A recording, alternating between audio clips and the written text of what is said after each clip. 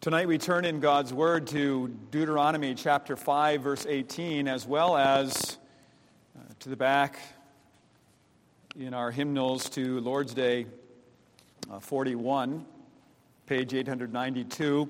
The words of that hymn capture it pretty well to what we want to consider tonight, how we are to be casting out all idols, to be controlling our passions, to be serving the Lord, and finding our contentment in Him. For there is no rest until we rest in Him. Our hearts forever restless until in You they rest. We are living in a time of dramatic lying, where there is much that is said concerning where peace and contentment can be found. And what we are told is that our greatest desires, our greatest drives are where we find our peace and contentment, where we find our satisfaction. And no doubt, these are strong desires and strong passions. The Lord created man, and then He said that it was not good for man to be alone, and He created a woman for him. And Adam's response was, "This is God's gift." And He made the man for the woman. And we read in Genesis chapter 2 that very strong desire and call there to fill the earth and to subdue it in keeping with these desires that God gave. But what we see in that bringing of the man to the woman is a picture of the intimacy that we are to have, the giving of ourselves to God. And God gives us a partner. God gives us, we could say, even in other relationships, a family of believers that we might help each other on to serve Him, to give ourselves completely to Him. We're told today that our identity is found in our sexual desires, our strongest urges, and we don't struggle with understanding why they would look there, why unbelieving, unregenerate people would look there. These indeed are strong desires. Love for or drive for the other sex, but now we see it being distorted in so many other ways. But God says this intimacy is to be kept in keeping with my boundaries, and it is to be used to help us on to serve God. We are to be His creation. Our identity is this: image bearers of God, being remade, being created for intimate relationship with Him. So the law reveals the depth of our sin. It says there is not a place in us that can be that is unaffected. We say, "Oh, I can look at my deepest desires, my strongest urges, my purest being," as the culture would say today. I can look within. And so it says, look within and find there your strongest desire. Know that if you fulfill that strongest desire, you will certainly find satisfaction and contentment. And God says, no, not until you understand that you are made for me, and that even this most intimate of relationships, indeed, this most intimate of relationship, the sexual union of husband and wife, of man and woman, points to that intimacy that we are to have with God. When we love ourselves more than we love God, there is any number of idols that we will create. We've just sung that, cast out all those idols, all those helpless, hopeless, meaningless things that we set before us that would turn us from God. They cannot give us contentment and satisfaction. When we've come to serve our own hearts, we look for all the wrong things in the relationships around us, even those closest to us. And we try to foist upon marriage or redefine marriage in a way that really is satisfying what we think will be for our best. Instead of saying, Lord, we submit ourselves to what You have created for us. When Adam and Eve were driven from the garden, what they learned was the consequence of sin was a breaking of that fellowship, that deep and needful fellowship. They were no longer in paradise, and the perversion of the heart was seen very quickly. There was a turning from God. There was the first murderer in Cain over against his brother Abel. And we see the first polygamist, Lamech, declaring that he would take 2 wives and live in keeping with his own ideas. Sin destroyed beautiful relationship, and Adam and Eve saw that they were broken in relationship to God and with each other. It brings all kinds of confusion, doesn't it? Sin brings all kinds of confusion. It sets up before us this great expectation. Well, if you just do this and you do enough of it, or you pursue it passionately enough, then it will provide satisfaction. And God says, no, there is only true satisfaction in me. And as the people enter the land, God says, I will have a people for myself, and they will live in purity. They will show the world what it looks like to be living with a focus, with a satisfaction in the true place. The book of Leviticus lays out these purity laws and speaks against sexual immorality. God is redeeming a people for himself, and he sets before them in Leviticus 18, 19, and 20 many of the commands that we could look at this evening concerning sexual purity. But we will see it summarized here in verse 18 of Deuteronomy chapter 5, where we read, you shall not commit adultery. You shall not act unfaithfully, a wrongful, unchaste urge, which is a unlawful expression of the sexual impulse. Listen to what the Catechism says. What is God's will for us in that 7th commandment? That God condemns all unchastity, that unlawful expression of the sexual urge, and that we should therefore detest it wholeheartedly and live decent and chaste lives within or outside of the holy state of marriage. Does God in this commandment forbid only such scandalous sins as adultery? The answer, we are temples of the Holy Spirit, body and soul, and God wants both to be kept clean and holy. That is why God forbids all unchaste actions, looks, talk, thoughts, or desires, and whatever may incite someone to them. Don't think I need to say that we are in a world that does just that. Incites us to all unchastity, to all expression of sexual immorality in actions, looks, talk, thoughts, desires, to urge us to that. We are those who are, however, redeemed by the Lord and called to purity in life. How we are to live is laid clear before us. Well, what is forbidden? First off this evening in this 7th commandment, we read that God brought the woman to man, and immediately he saw in her the perfect helper to fulfill the commandment of the Lord, and a helper who was to point him to live for the Lord. They were naked and they had no shame. They could lay themselves before one another fully without any shame, because they had a common purpose, and that was to serve the Lord. They had not their own notion of what this relationship was. How was it for me? How was it for you, in the sense of how are we, what are we to get out of it individually? But rather, how are we to serve, the two becoming one, that together we might help each other on to live for the Lord.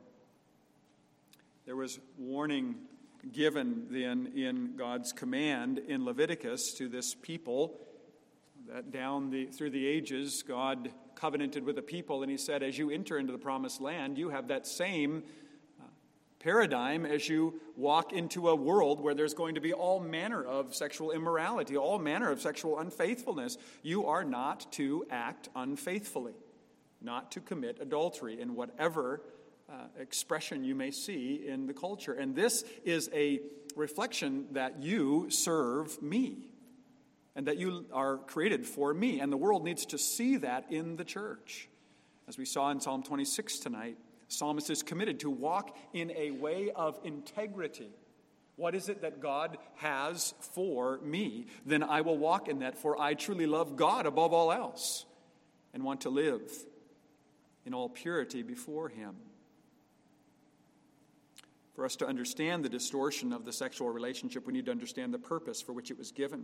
In part, it's given to express unity and service to God, to remind the man and the woman that they lived as one, to worship and serve God. Sexual desire was given by God. It is good, but sexual desire can be twisted and has been twisted beyond where we perhaps thought it could go. Yet God warns that if man turns his back, Romans chapter 1, and lives in all manner of unrighteousness, then he will turn them over to that which is unnatural, to that which wouldn't even be thought of previous. And we see that all around us. We know in our hearts that we've sinned against God and that we are unacceptable to Him. We have that notion of shame, and there is the grace of shame, as one has put it. There is something good that God gives in shame, that we know sin when we commit it and that we are ashamed of it. We know that we must come to Him and confess that He might remind us of the forgiveness that is to be found in Him and the call to purity of life. God has made clear that He's done something to cover our sin. He sent His Son to cover over our unrighteousness, to cover over our shame, that we might be accepted by Him. That one day He will complete His glorious work and we will be living unashamedly before Him. The psalmist says this, and that verse just kept coming to mind as I was preparing this sermon this week, Psalm 73, where the psalmist says, "For me it is good to be near God. I've made the Lord God my refuge." That, in effect, dear people of God, is what we are doing and saying to the world. It is good to be near to God. It is good to make Him our refuge, that in our living, in all of our living, spiritually and physically, we are living in all purity before Him. It is good to be near God, to make the Lord God our refuge. The institution of marriage speaks of commitment. It speaks of living in covenant, lifelong partnership. We vow to give ourselves to each other to help each other live for God. That deepest expression then shows that we are giving ourselves fully. Marriage is defined as total commitment of the total person for a lifelong partnership. We want to show what that looks like. In the coming of no-fault divorce, we saw all manner of personal expression enter into marriage. It was there before, but it was now made lawful. It was okay. Well, you didn't have to explain why you wanted to break the marriage bond, but now you could. It was lawful. And so we thought, well, if the law says it's okay, then I'm not sinning, or at least we told ourselves that. Yet God says no. Marriage is for life. We don't live into a relationship such as this, sharing ourselves in the deepest sense, and then say, well, this isn't for me anymore. It's not doing what I want. It's not giving me what I want from the marriage. There was much expressive individualism that came in, or that was exposed, if you will, in the coming of that practice of no-fault divorce. And what we saw was that hearts were exposed. What were people thinking? They were thinking that marriage is a bond until it doesn't give me what I want in the relationship. But in marriage, we are reminded that we give ourselves completely, totally to each other, even as we are to give ourselves completely and totally to God. We don't do this with everyone. The point of marriage is that this is a commitment, a very deep relationship. To then speak of the fact that we don't give ourselves totally and completely to any and every god or idea or notion that comes along. We are those who are solely committed to the Lord God. And He says, "You are not to have any other gods before me." Those gods will not provide for you what you deeply desire, which is relationship with me, for we were created for that. Totally committed to each other, to point each other to exclusive love to God. That is why God condemns unchastity, sexual immorality, for it teaches a lie. It says that we can serve two masters, that we can find satisfaction in something other than God. But it's very clear in the Catechism what the Scripture teaches. It summarizes it this way: we are to reject any unlawful expression of the sexual appetite and live consecrated lives to God. That's true whether married or unmarried. That deepest desire, the deepest part of us, is to be submitted to God in all purity, all chastity. When Israel prepared to enter Canaan, God reminded them that they were His. In Canaan, they worshipped many gods and practiced they had many immoral practices. The Lord reminded them, "You are not to forget my word. You are not to forget my command, for you are a people called out, holy to the Lord, to know the joy of being intimately connected to me." They were not to adulterously serve these other gods. They were to keep to the Lord and to Him alone. And if they did not, they would be put under the curse of death. Leviticus tells us that. Well, nothing changes in the New Testament in the sense of that warning, that curse that's laid out there. We're reminded that our whole selves are to be given to God, body and soul. 1 Corinthians chapter 6, Paul says that very clearly to the Corinthians. 1 Corinthians chapter 6, he says this: "Flee from sexual immorality. Don't act as those around you. Every other sin a person commits is outside the body, but the sexually immoral person sins against his own body. Or do you not know that your body is a temple of the Holy Spirit within you, whom you have from God? You are not your own, for you were bought with a price. So glorify God in your body." A few verses earlier, he says this: "Do not be deceived.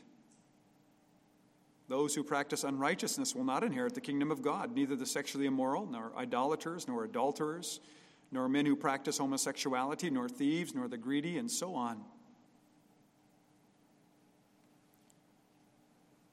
They were those who had been washed, those who had been turned away from that way of looking at the former life. Such were some of you, but you were washed, you were sanctified, no longer to live that way. Paul says to the Ephesians something very similar. In fact, the same wording he gives to the Ephesians when he says this: "Sexual immorality, all impurity, none of this must be even named among you." It must not even be named among you. "Let there be no filthiness, nor foolish talk, nor crude joking, which are out of place, but instead let there be thanksgiving. For you may be sure of this, that everyone who is sexually immoral or impure, or who is covetous, that is, an idolater, has no inheritance in the kingdom of Christ and God." He states it again, 1 Thessalonians chapter 4, looking at what the Word of God teaches regarding purity. "For the will of God is this, your sanctification, that you abstain from sexual immorality, that each one of you know how to control his own body in holiness and honor, not in the passion of lust like the Gentiles who do not know God." God's will is that we be sanctified, that we live, as the Catechism has summarized it, in the holy state of marriage.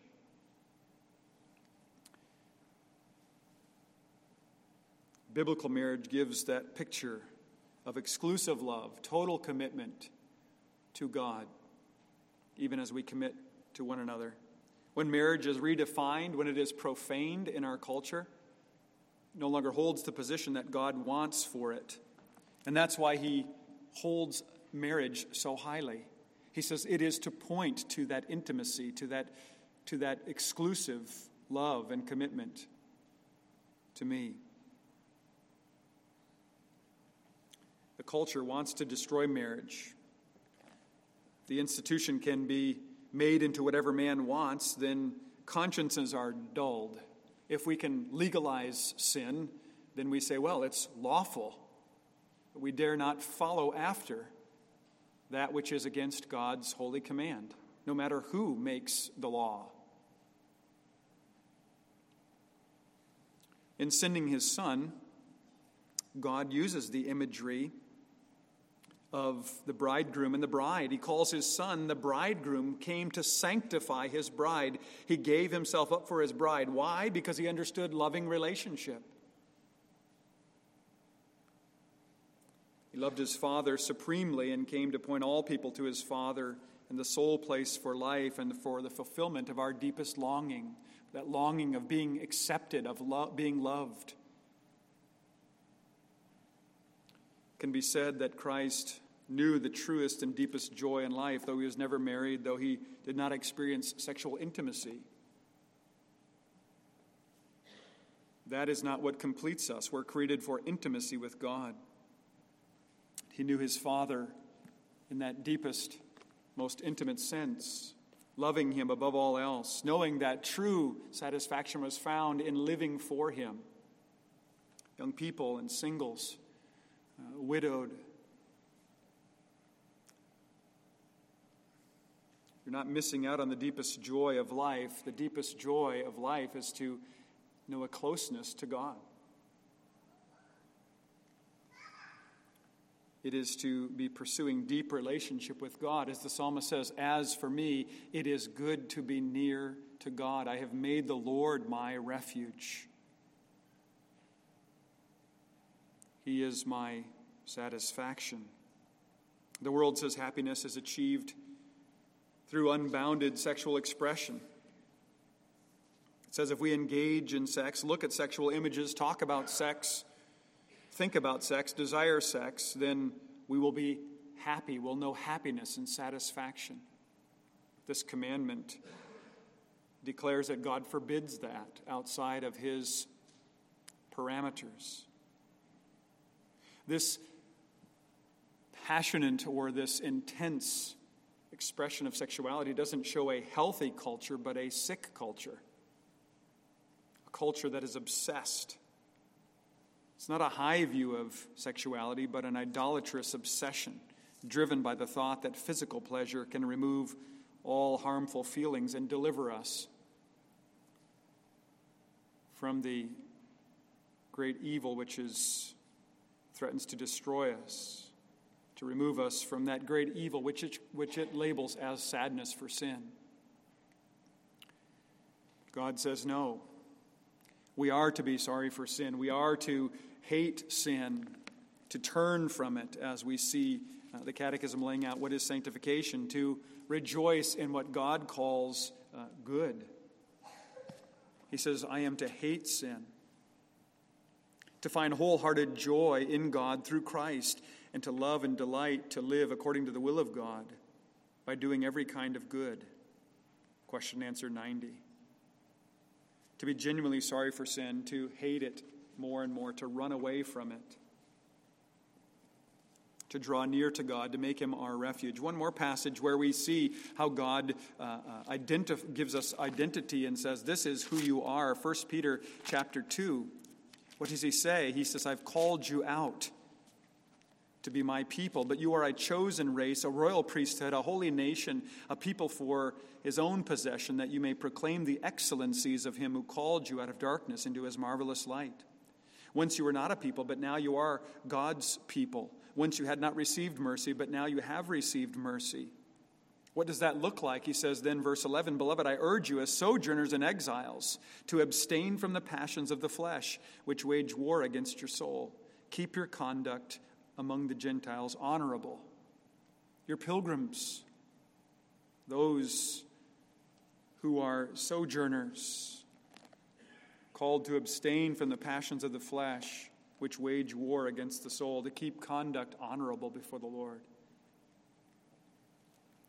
It's not the first age where sexual passions have run rampant. This age that we live in, we read of Paul's words to the Corinthians and his words to the Ephesians. Just remind us again of what Ephesians 5 said. It says there must not even be a hint of sexual immorality or of any kind of impurity, is the wording there. It's not just actions that are condemned, but pornography and sexting and all of the rest, forbidden. Discipline is part of God's sanctifying work in you.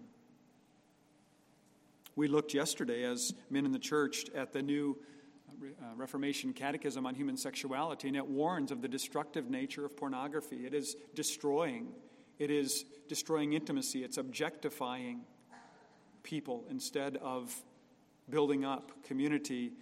It is setting before us lust rather than love.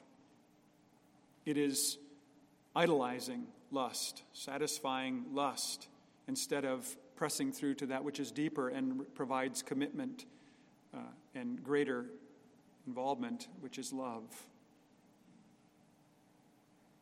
So how do we do that? How do we avoid these things? Well, there are practical ways that we can avoid this. Take the app off your phone that brings you to those sites that lead you to lust.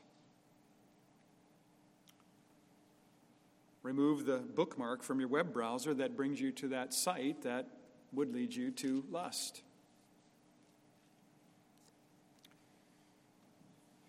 One has said the eye is the window through which impure images shine on the heart. Or if the eye is set upon the things of God, it lets in the light.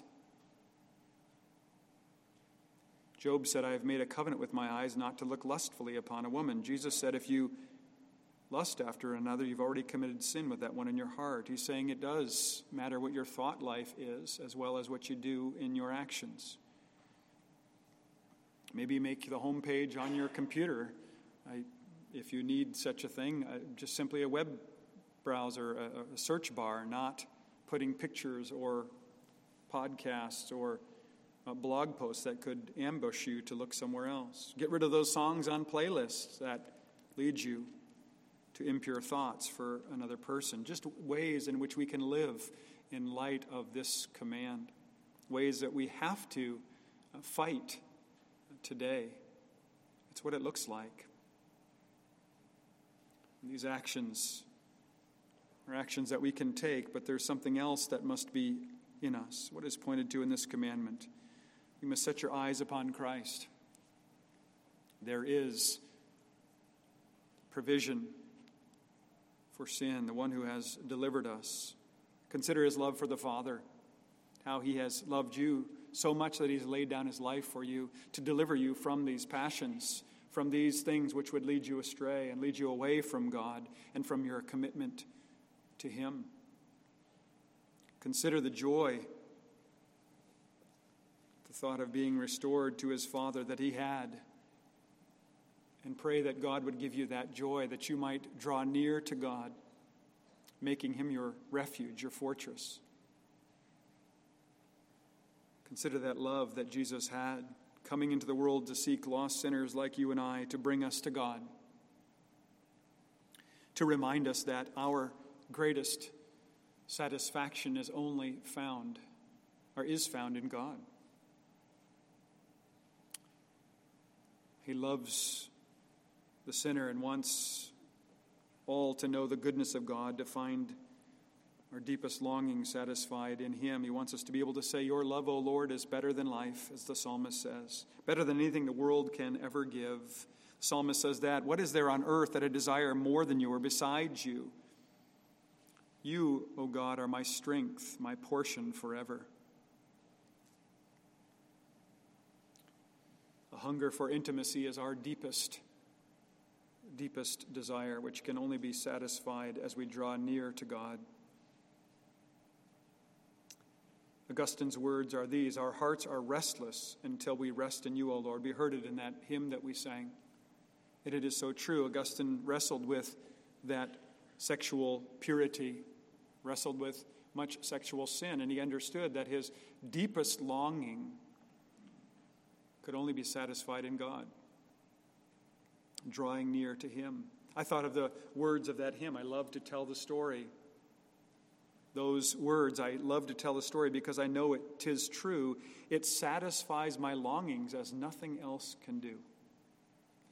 That's our prayer. That ought to be our deepest prayer, is that our desire to speak of God and his love for us, as we think about how he has delivered us and brought us from that which would seek to destroy us and overpower us, that would bring us deep satisfaction and joy. In his trouble, the psalmist cried out to the Lord. and his concerns were heard by the Lord. And he made that expression, that confession, "But for me it is good to be near God. I have made the Lord God my refuge, that I may tell of all your works." That's our true home. That is to be our deepest longing, to speak of God and of his deeds, that he's reconciled us, that we're fully accepted in him, fully loved by him, and that we find our deepest joy in pointing to him. Amen. Let us pray. Heavenly Father, as we pray for purity and for commitment and for focus, we pray that we would set our minds on things above, where Christ is seated at your right hand, where he is interceding for us, our champion, the one who has won the fight, the one who has called us to all purity. And as we look to him, we hear that command to put to death whatever is earthly in us: sexual immorality, impurity, passion, evil desire, and covetousness. To put on purity, to put on that one desire to serve you. Lord, help us. Help our young people who are under attack through so many ways by technology that we were not as young people. Help them to remain pure. Help them to find accountability where needed. Help us, Lord, to not be ashamed to speak of these things and to point people, or to be ashamed to speak of the need that we have to point people to you. Lord, together may we strive to live for you, and in our purity may we find joy. May we understand the greatest expressions that we have in life are but a shadow of that deeper relationship that we have with you. Hear us, we pray, for Jesus' sake. Amen.